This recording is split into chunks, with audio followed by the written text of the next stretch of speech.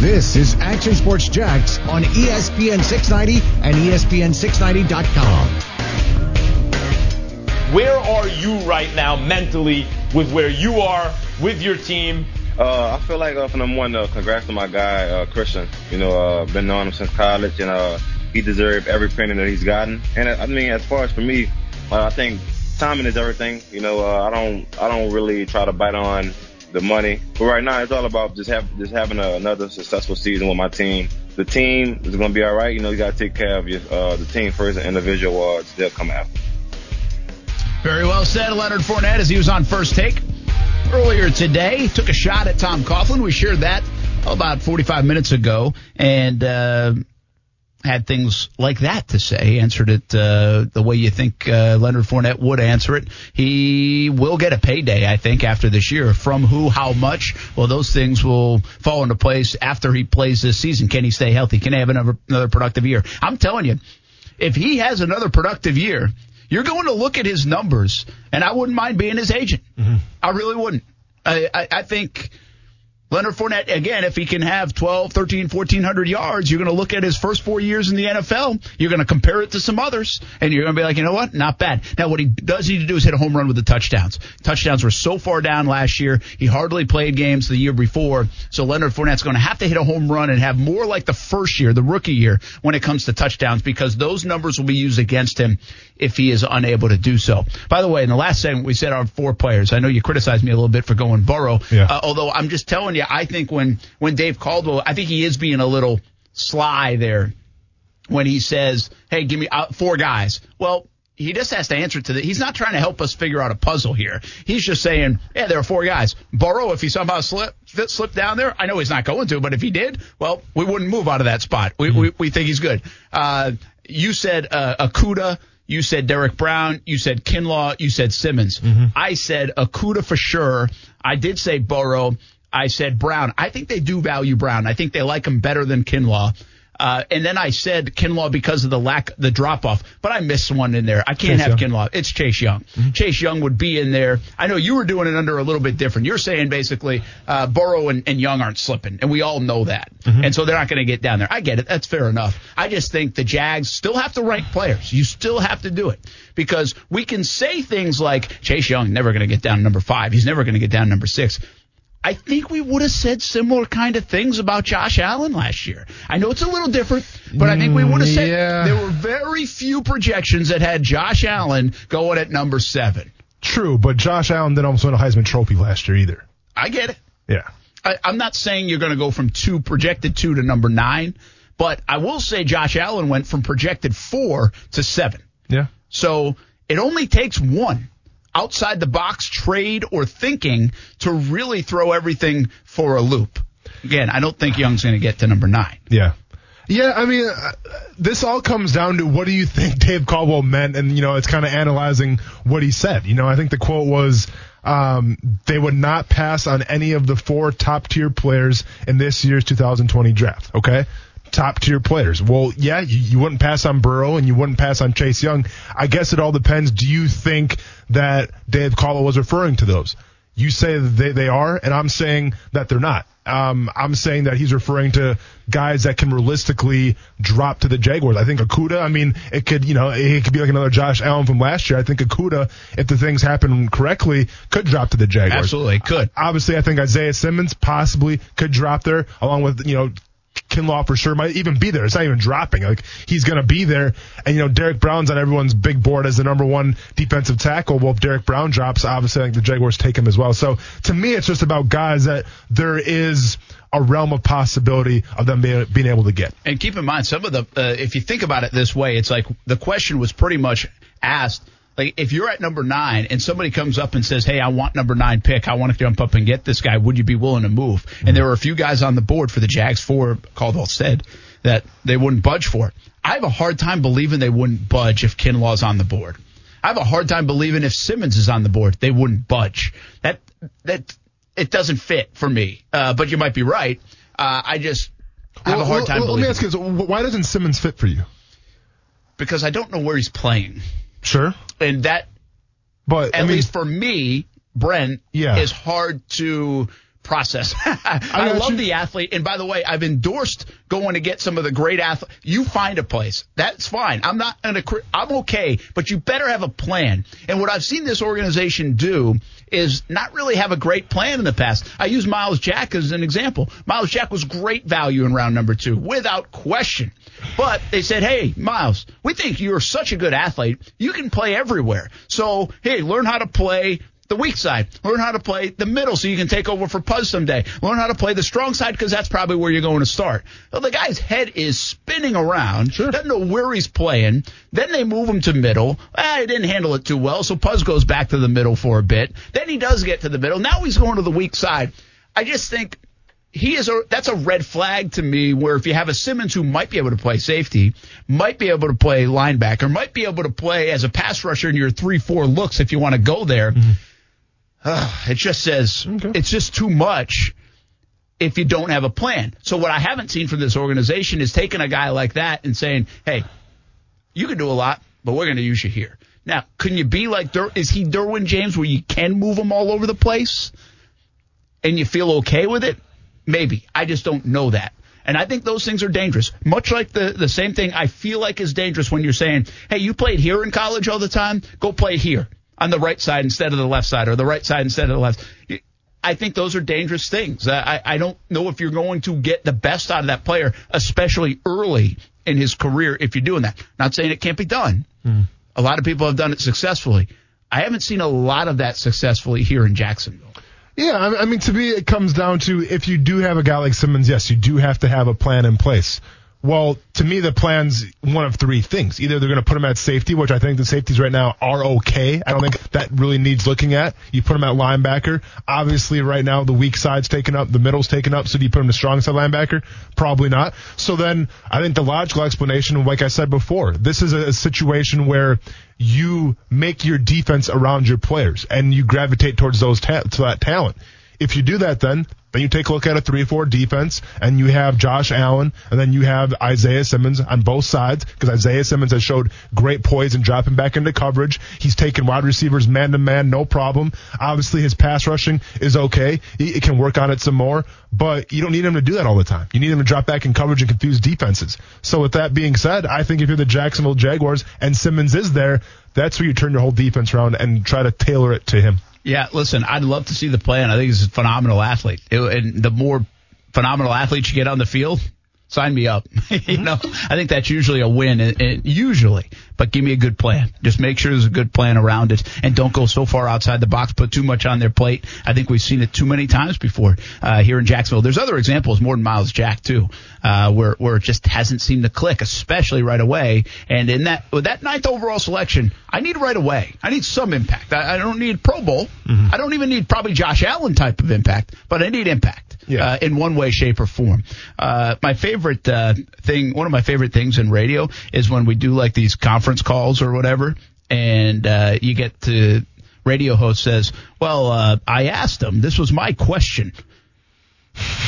Who cares? A little pat on the back? Yeah, who cares? But I will say, this was my question. Okay.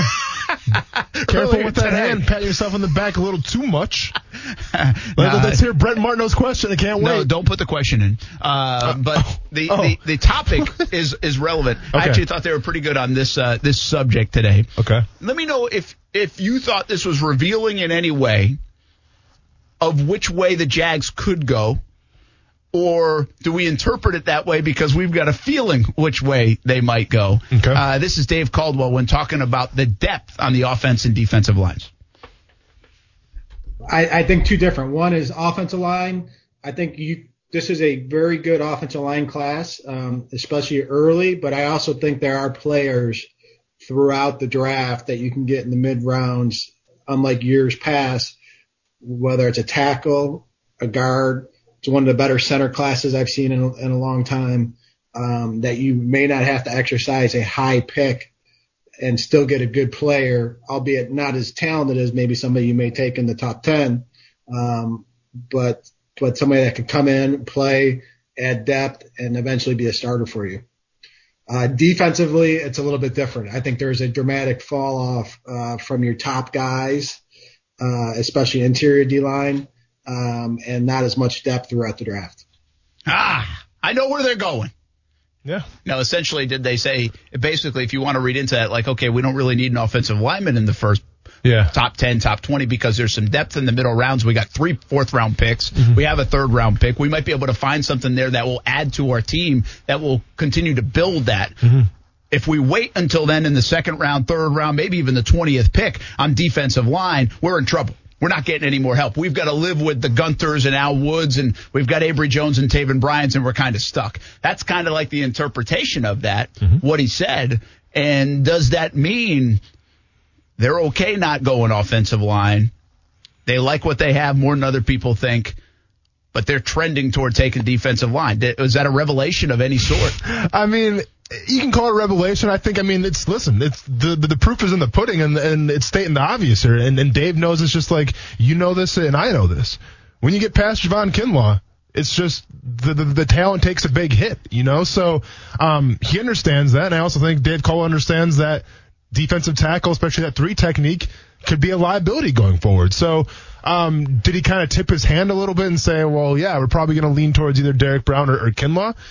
He might have, but to me, it was always the obvious, and maybe this is a smokescreen. Maybe this is all a setup for some big plan, some grand scheme that we're not even seeing yet. And it's going to blow our minds when it happens. That could very well happen as well. But I'm just saying, if you look at last year, the holes in that team, the holes in that defense, and going into this year right now, the question is simple. Cam Robinson is what, Brent? Rank Cam Robinson in the NFL right now as left tackle. Where would you put him? Probably I think I said 20 to 25. 20. Yeah. Where's Taven Bryan as a 3 technique right now?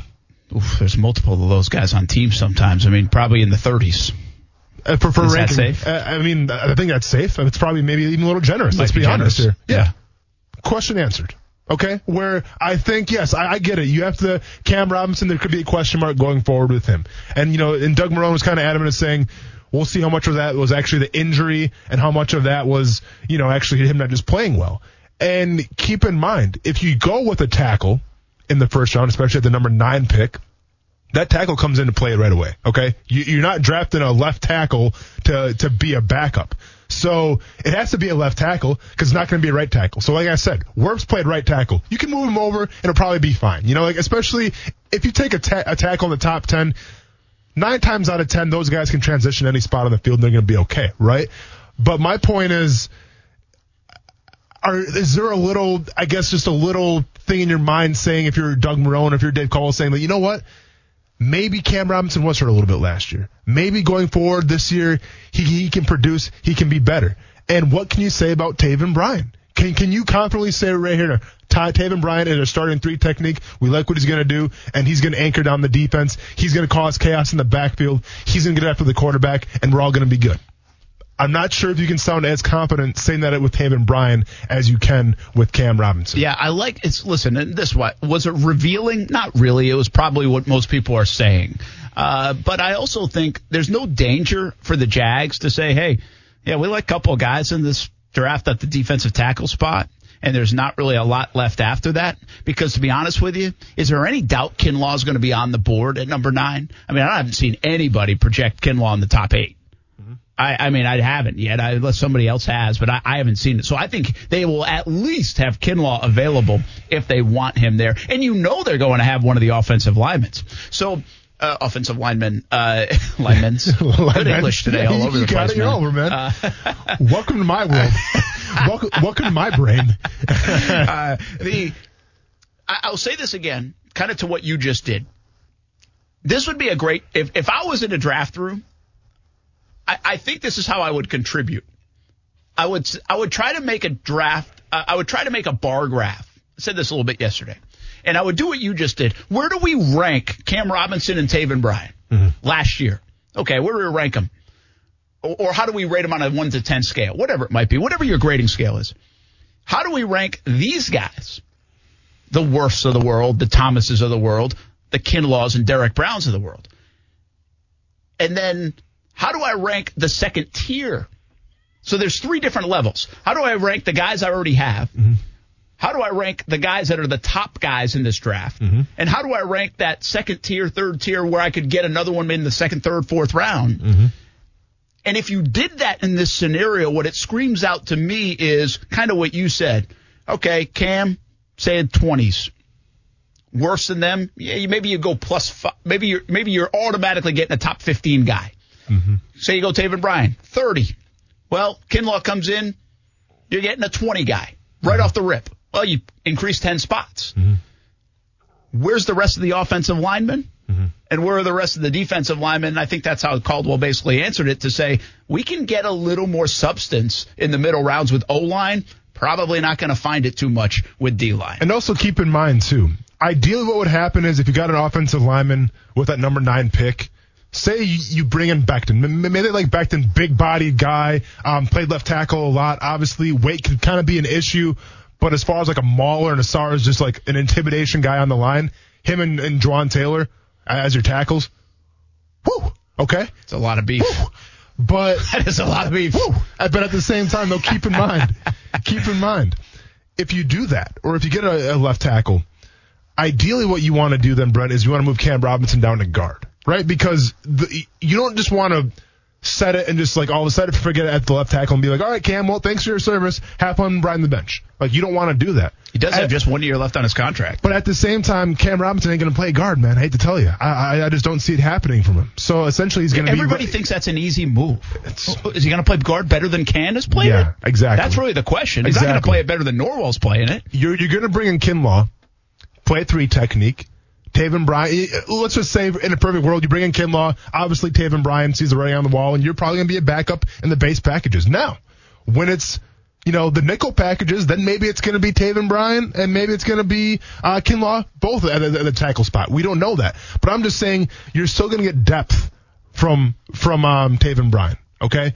He's still going to be in the mix a little bit. He's still going to be, you know what? You spent that first-round pick on him, but, he's still contributing. He's still in the backfield. He's still causing chaos. Now, maybe he's not a starter on the base defense, but he's still contributing. So, from that standpoint, I think you get even more value from going with a guy like a Kinlaw, or obviously a Brown falls to you, but you get value from that standpoint because now it's helping your roster. Yeah. Right? At least from a depth standpoint. A depth standpoint, yeah. Yeah, because you're going to play those guys. Yeah. They're going to split snaps, and I'll talk a little bit more about Kinlaw later on, but to that point, that's kind of what they brought Josh Allen along at a very good pace. Mm-hmm. They didn't ask him to do a whole heck of a lot. They weren't very good, but they didn't say, hey, go get 10.5 sacks. The 10.5 sacks kind of came about, one, because he's a very good football player, but I think, two, because they kept him fresh. Yep. They didn't put a lot of pressure on him. He got to play the snaps underneath the Calaises and Jans and everybody else of the world. I think that helped him. You could kind of do that with Kinlaw. You're not going to do that with a guy like Becton, Thomas, Worse, one of them. You're going to say, go play 65 snaps a game and play it well. Last question for you, too. Well, I guess last statement. I guess not really a question here. But if you think back to the defensive line that the Jaguars have drafted, now, to me, Dante Fowler, that's kind of an outlier because he got hurt his first year, right? But True. Think back to Josh Allen. Think back to Yannick Ngakoue. What do both those guys have in common? Their rookie years, they had great success. Great production. Right? Because I think the Jacksonville Jaguars, whether it's Todd Wash, because Todd Wash is a big defensive line guy, I think that they are great at cultivating and making those guys make that transition from, their senior year or whatever at college to their first year in the pros. There's a great transition period there that whatever the reason is, they seem to get with defensive linemen. On the other hand, think back to first-round picks of the Jacksonville Jaguars offensive linemen. Now, it's not a lot of them, obviously. Cam Robinson was a second-round pick. Juwan Taylor, second-round pick. And Juwan Taylor looks great. We'll see where he is going forward. Cam Robinson, you can say, maybe he struggled a little bit. Obviously, Luke Jokel, but keep in mind different cast of characters. Different cast of characters and everything. But Jokel wasn't that great either. So it begs the question, too.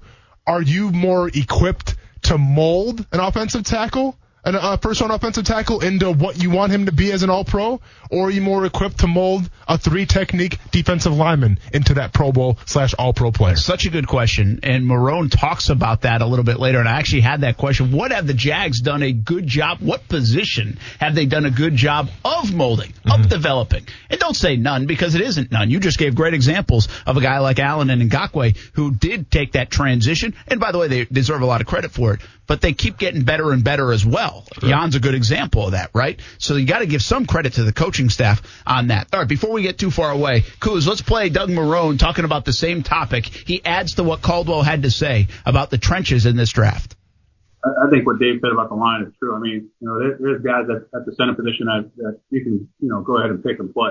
You know, I think there's more of those guys this year than years past. They're not as many guys that you're projecting. You know what I'm saying? That, you know, hey, this guy plays guard. You think he can play center? You know, I think there's a lot of guys that can give you a lot of value that can play guard and center. And I think there's some really good tackles. I think there's some guys that are going to come out of this class to be really, really good football players.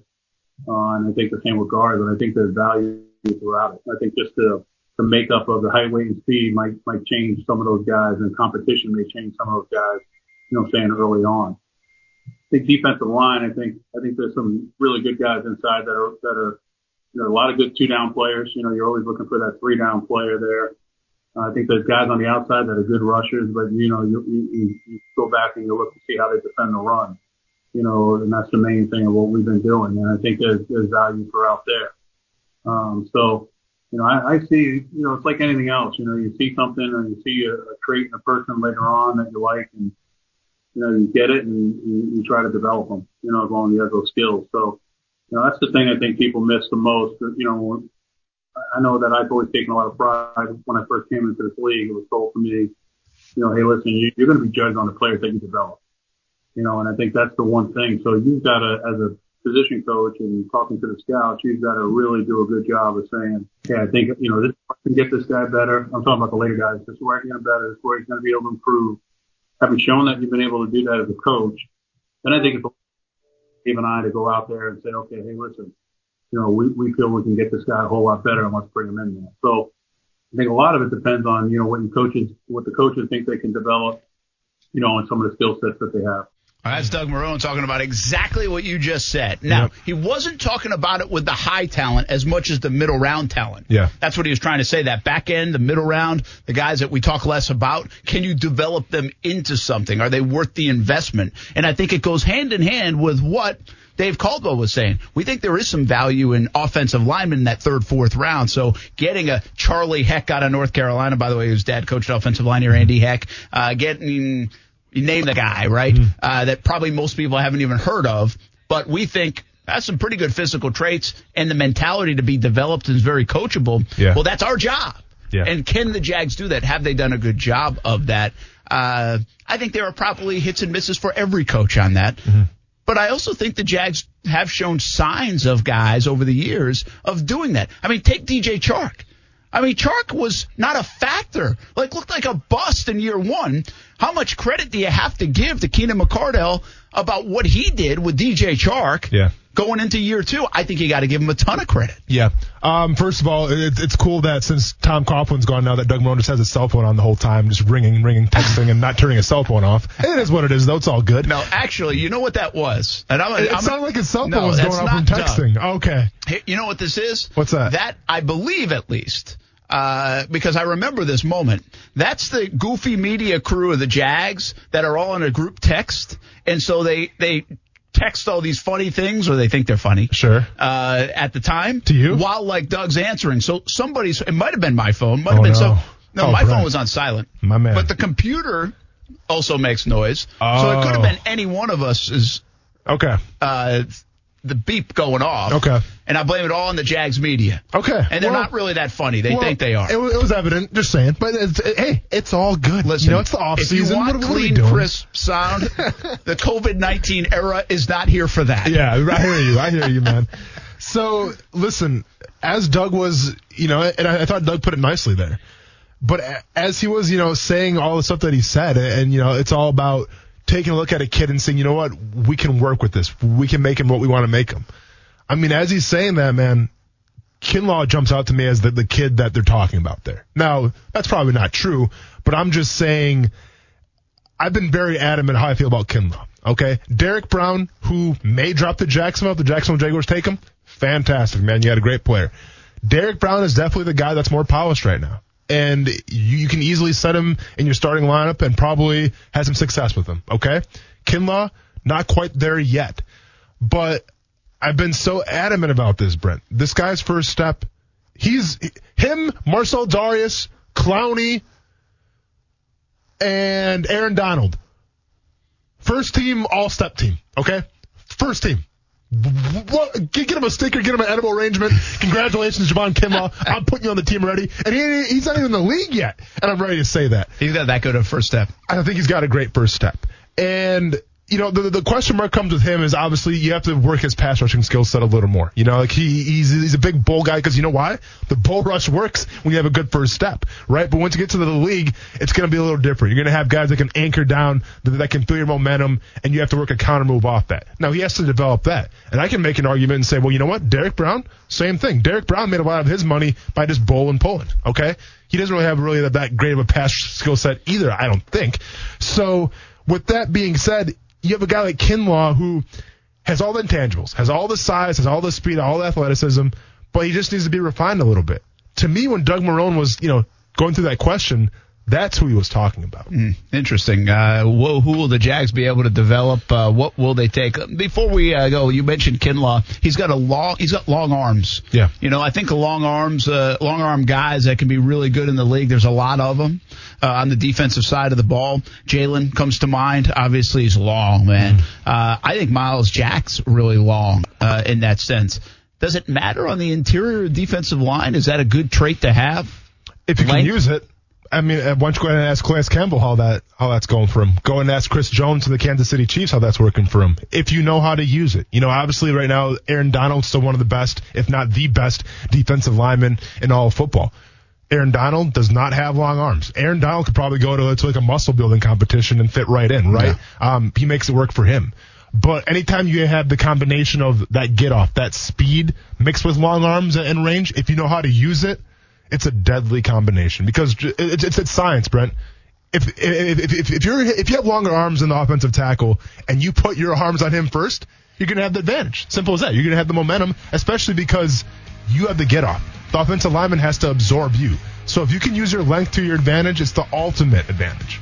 All this Kinlaw talk. Who did I take in the Golic and Wingo draft? Traded for Daniel Jones. Mock draft. Traded for Daniel Jones. Ninth overall. A lot alert. of pressure on me. I feel the heat. I don't envy the GMs around the league. Took a lot of heat on Twitter because of this move. Oh, is there anything worse than mock draft Twitter? Let's be honest. Everyone thinks they have the ultimate, like everyone's a GM. What I love is sometimes how adamant people are about it. How can you be that adamant that this guy's the right guy? I don't even think GMs are that adamant about it. Like, I mean, is this like your distant cousin that you're trying to stick up for here? Why are you sticking up for this player so much? Oh, people are so passionate about what Golic and Wingo said about my pick, and also a former GM. Did he like it or not? And what I'm going to say about it, too. Next on ESPN 690. We think our pro department, our coaches did a nice job identifying guys that can come in and start. If it's whether it's in a stopgap type of situation until our rookies are ready to go, or in a situation where a guy gets an opportunity to come in on a 1-year deal and we realize that, hey, he may have a little bit more to him than just being a 1-year guy for us. When you're picking at 9 and 20 and early in the second round, yeah, we'd like to have those guys, especially those early guys, come in and compete for a starting job and take that starting job over.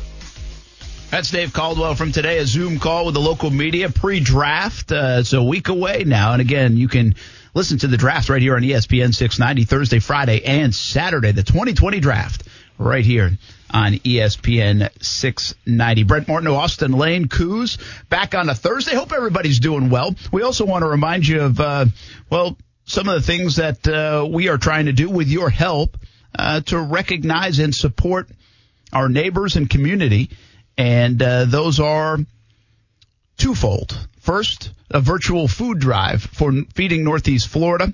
If you've participated, we thank you very much. If you have the ability to participate, it is still open and you have the ability to do so. The best way, go to ESPN690.com, contribute whatever you can to Feeding Northeast Florida and help meals in our area and those that need them get them. So we appreciate it if you are able to do it, that you could participate with all of our Cox Media radio stations and our TV stations, CBS 47 and Fox 30. It's a virtual food drive. As of yesterday, had raised more than $40,000. So thank you very much. The other thing we're doing, and we'd love for you to participate and recognize some of your neighbors, relatives, people you know, coworkers.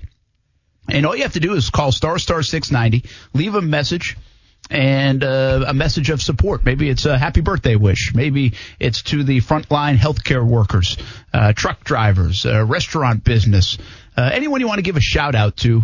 We are welcoming, and we'll play them on Action Sports Jacks on ESPN 690. I know you have to know somebody that might be need a little pick-me-up, need a little lift, and put a smile on their face. Hopefully we can help do that and open up the avenue to do it. Star 690 is the way to do it. All right, earlier today, we love mock drafts, and I am picking for the Jacksonville Jaguars for the Golic and Wingo mock draft 2020. Off the board already, Burrow, Young, Okudah, Simmons, Tua, Herbert, Derek Brown, and shockingly, I did not make this pick, Henry Ruggs, all went in the top 8. So I have all the offensive linemen to pick. Sure. I also could leap at a C.J. Henderson, fill a vacancy at corner. I could go defensive line. I could go wide receiver. Still got Judy and Lamb out there that everybody loves. Well, here's how it went down, Austin Lane. And with that sound and the 9th pick of the draft, the Jacksonville Jaguars are officially on the clock. To help us make that pick, we go now to Brent Martineau of ESPN 690. Brent, the floor is yours. Good morning. With the 9th overall selection in the 2020 Golic and Wingo mock draft, the Jacksonville Jaguars pick Javon Kinlaw, defensive tackle out of South Carolina. Player profile with Mel Kiper Jr. I think Javon Kinlaw is second best defensive tackle all along to Derek Brown, but there wasn't a whole heck of a lot separating the two except consistency week in and week out. Kinlaw checks in at 6'5", 324 pounds, gifted athlete. Boy, this guy, when he's on his game, is unblockable. I think from a talent standpoint, your team's going to be really bowled over by that. They're going to say, we can take this guy, we can make him into every bit as good as any defensive tackle in the National Football League. His ceiling, his upside is through the roof. And like I said, there's not a lot separating him from Derek Brown except week-to-week consistency. Yeah, first thing I do with this guy is make him take his shirt off and be the first one off the bus because he is an absolute freak. Was this, Brent, a no-brainer for you, or were you thinking of going in a different direction? Absolutely different directions are on the board with the Jags. They could go in 4 different spots. The most gaping hole is cornerback for the Jags, but obviously Okudah's off the board and C.J. Henderson's too much of a reach.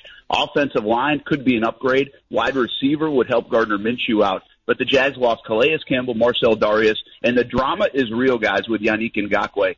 Kinlaw helps fortify a middle that allowed 200 yards rushing in 4 different games last year. The drop-off at D-line just too steep for the Jags to pass. Never enough big men, guys. Jags go defense at number 9. And now it's time. We thank you for that help, Brent. But it's time to pop open the binder and go even deeper on Javon Kinlaw. All right, you mentioned taking his shirt off to be the first one on the bus. Yeah. This is how impressive as a physical specimen Javon Kinlaw is. Our own Todd McShay said, if God was ever going to make a defensive lineman, it's this guy. He went to the Senior Bowl. He didn't play. He showed up in practice and left after 48 hours and probably made himself $15 to $20 million.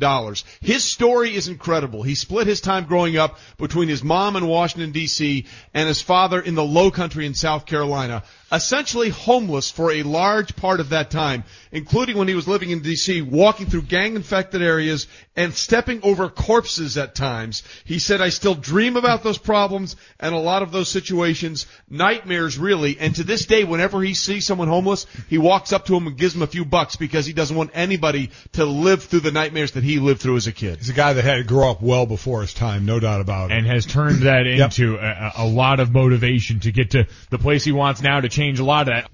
Gotta like a hungry kid, and that is Javon Kinlaw. So that's how it went down this morning on Golic and Wingo on ESPN 690. Hope you're checking that out from 6 a.m. until 10 a.m. One little note here. When Golic came back on and said, take off your shirt and get off the bus, I thought at first he was talking about me. I didn't realize he was talking about Kinlaw. Sure. But okay, to maybe next, when I pick the 20th one, I might do it with my shirt off, even though it's radio.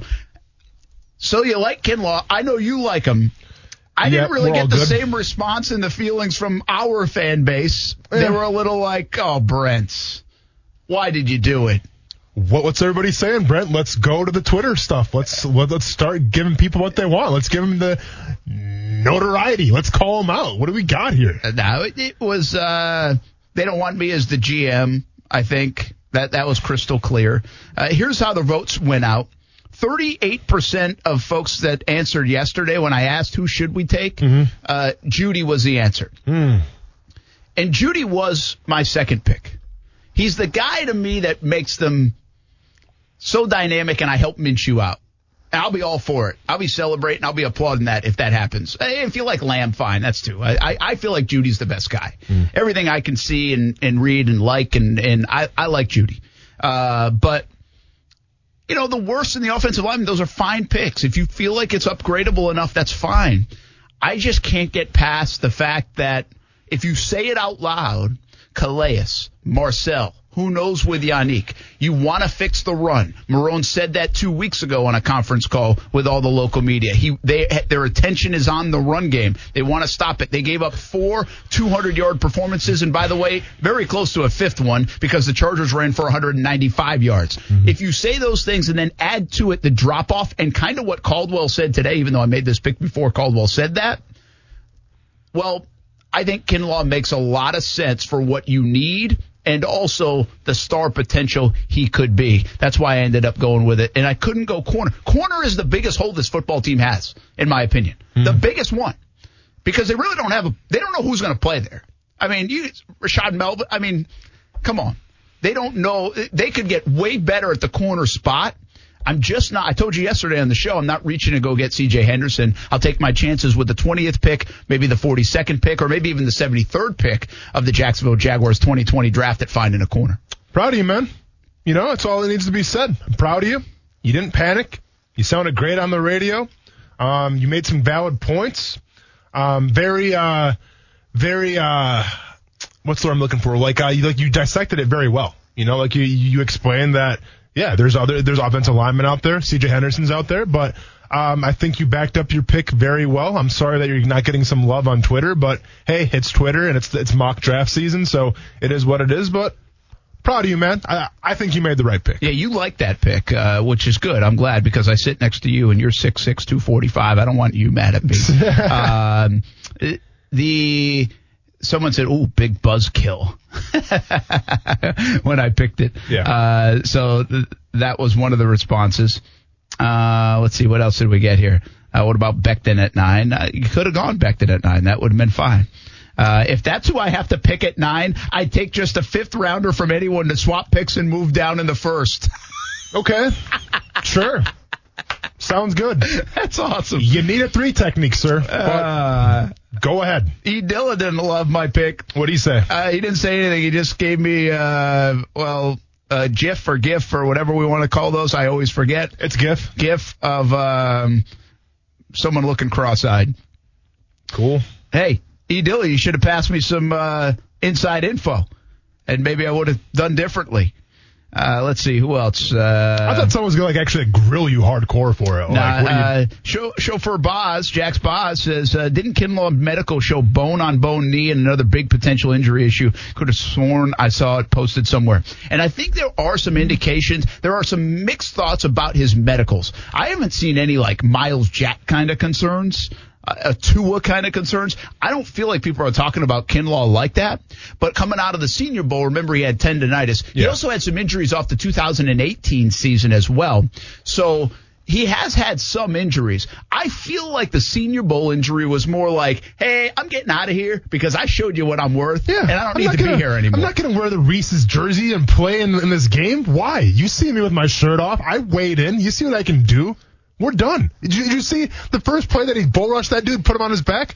If that's the case, dude, I do that, I'm out of here. I don't care if I'm from Murray State or not. I bull rush somebody, put him on their back. All right, well, see you guys later. We'll see you at the Combine. Thank you. I mean, BCB Couch said, ouch. I mean, was that really an ouch pick?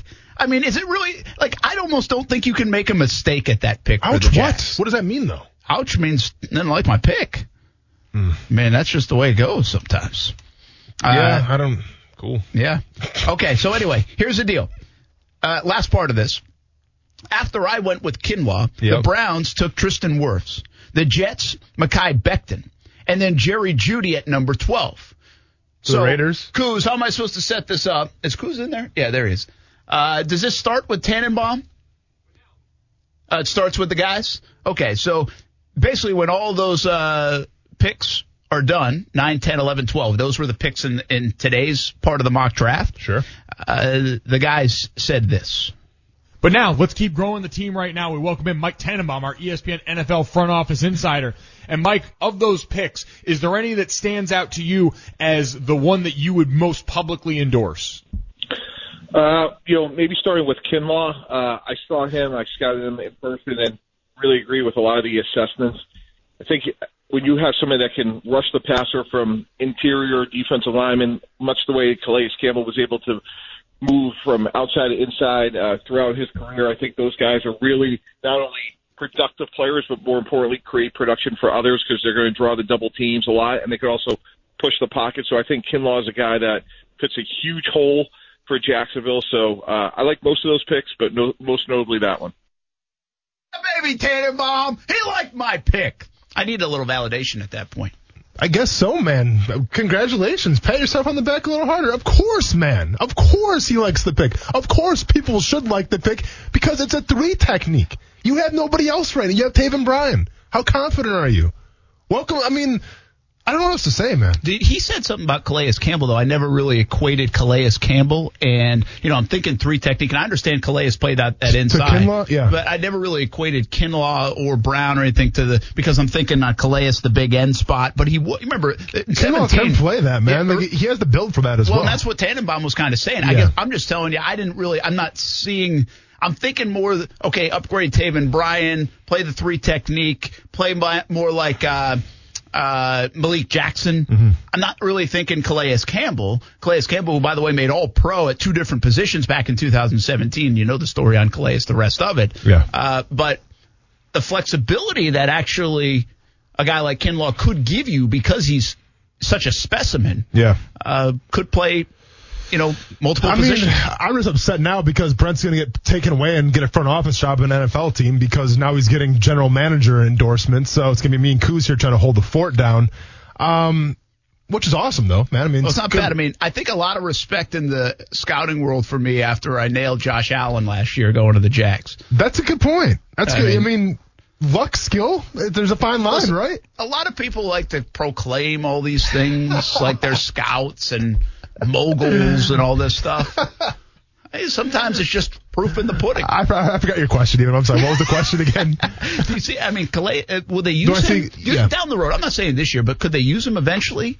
Or is that asking a little too much out of this guy? Because I kind of see him. Could he play the nose or 3 technique? Where Calais didn't ever play that. That's more Marcel Darius. Yeah. See, to me, because he has the upper body strength, in my opinion. Like, right, the games that I watched when he played Alabama, that was such an evident game of just how good that guy was. And like what he does right now is he does a great job of obviously coming out of his stance with that first step, but he's also a great presser, meaning that he's got a great upper body strength. He's very explosive. So to play the nose technique, you have to have some of that stuff. But to me, if you put him at nose, you take away what he's great at. And that's kind of, I get what you're saying, because Marcel Darius and Avery Jones, I mean, they're great nose techniques. Darius played a little 3 technique as well. But, it's a different kind of feeling, right? Where a nose technique, it's more of a shorter step.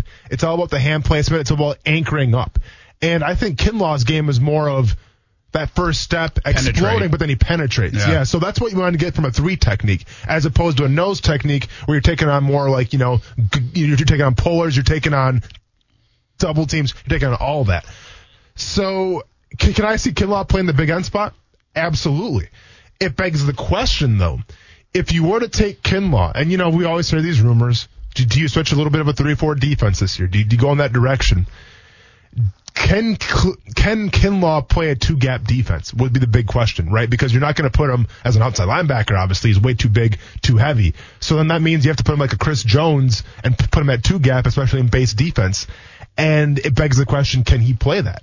And I don't have the answer for you. because he's never played it before. I don't know how he's going to respond to that. We saw Taven Bryan play that big end spot a little bit, and that wasn't his forte. Now, keep in mind, he didn't play that in college, so he's playing out of position. But even coming from a 3 technique at Florida, going to the big end technique, for Jacksonville, it didn't translate well for him. So I think Kinlaw can definitely do it. I think there's a giant question mark if he can actually play a 2-gap scheme in a 3-4 defense. But playing that 3 technique in that big end spot, I think he'd be just fine with it. Well, I think Kinlaw is going to be there for the Jags. I think if Derek Brown is there at 9, they'll take him instead. Yeah. I think if Okudah was there, they would take him first before even Derek Brown or Kinlaw. And then I just don't know where the receivers fit in. I'm not sure about I don't think the offensive tackles factor next. I really don't. I know that's disappointing to some. But I guess on my excitement level, I think if I'm a Jags fan, if you get me a Judy or a Lamb, I'm most excited because I like offense. I want to see this team different than I've seen it for the last dozen years. And that would make them look different. It really would. If they get Brown or Kinlaw, I actually believe Brown is the better pick. I think I might be more excited about the potential of Kinlaw because he could be a rock star. And I'm a sucker for a story, and his story's an unbelievable one, really. Yeah. So we'll see what happens, but I got Javon Kinlaw at number 9. My next duty is to get the 20th pick. That will happen on Monday. That will be a little bit more difficult. Yeah. My nerves will be all over the place all weekend long. You said your excitement level, obviously wide receiver, offensive-minded guy. I get that. Where would your excitement level fit? And you've kind of talked about Isaiah Simmons a little bit of you don't really know where you would put him. Yeah. And I understand that. And I think maybe a lot of teams could think that, and maybe that's why he slips to Jacksonville. If Isaiah Simmons is on the board at number 9, the Jaguars take him, how excited are you? Now, I'm not sure they're going to put him, but from an excitement standpoint, from seeing his name on the screen, how excited are you for the Jacksonville Jaguars? I would be very excited for the Jags if they took Simmons. Here's why. I don't think they need Simmons right now, which means they must value him as one hell of a football player. Mm-hmm. And let's just hope they're right. And hopefully they have a good plan for him. Yeah. Because I do think he's really, again, I liken him more to the Derwin James kind of player. Derwin James, to me, in that draft, I kind of always thought was going to be one of the most electric players in that draft. I think it's turned out to be. I think he's a phenomenal football player. How do you use him? How do you get the most out of him? Well, that's the next step of it. Do you trust the Jags to do that? You just brought up Taven Bryan. Earlier, I had brought up Myles Jack. I think they've made some mistakes in that. They tried to put Bryan on the outside. Couldn't do it. Didn't work. Mm-hmm. I understood why they tried to do it, but it didn't work. Mm-hmm. So do you trust him to do it and execute the plan the correct way to get the most out of the young man and the talented football player? That's a different story. Would you be excited about getting one hell of a football player? Yeah, I think I would be. Yeah. But the questions would follow. He would be the most questionable pick for me because I'd be like, okay, now what? What are you doing? Mm-hmm. You got $100 and something million tied up in your 2 linebackers. What are you doing with this guy? This is the story of the one. As a maintenance engineer, he hears things differently.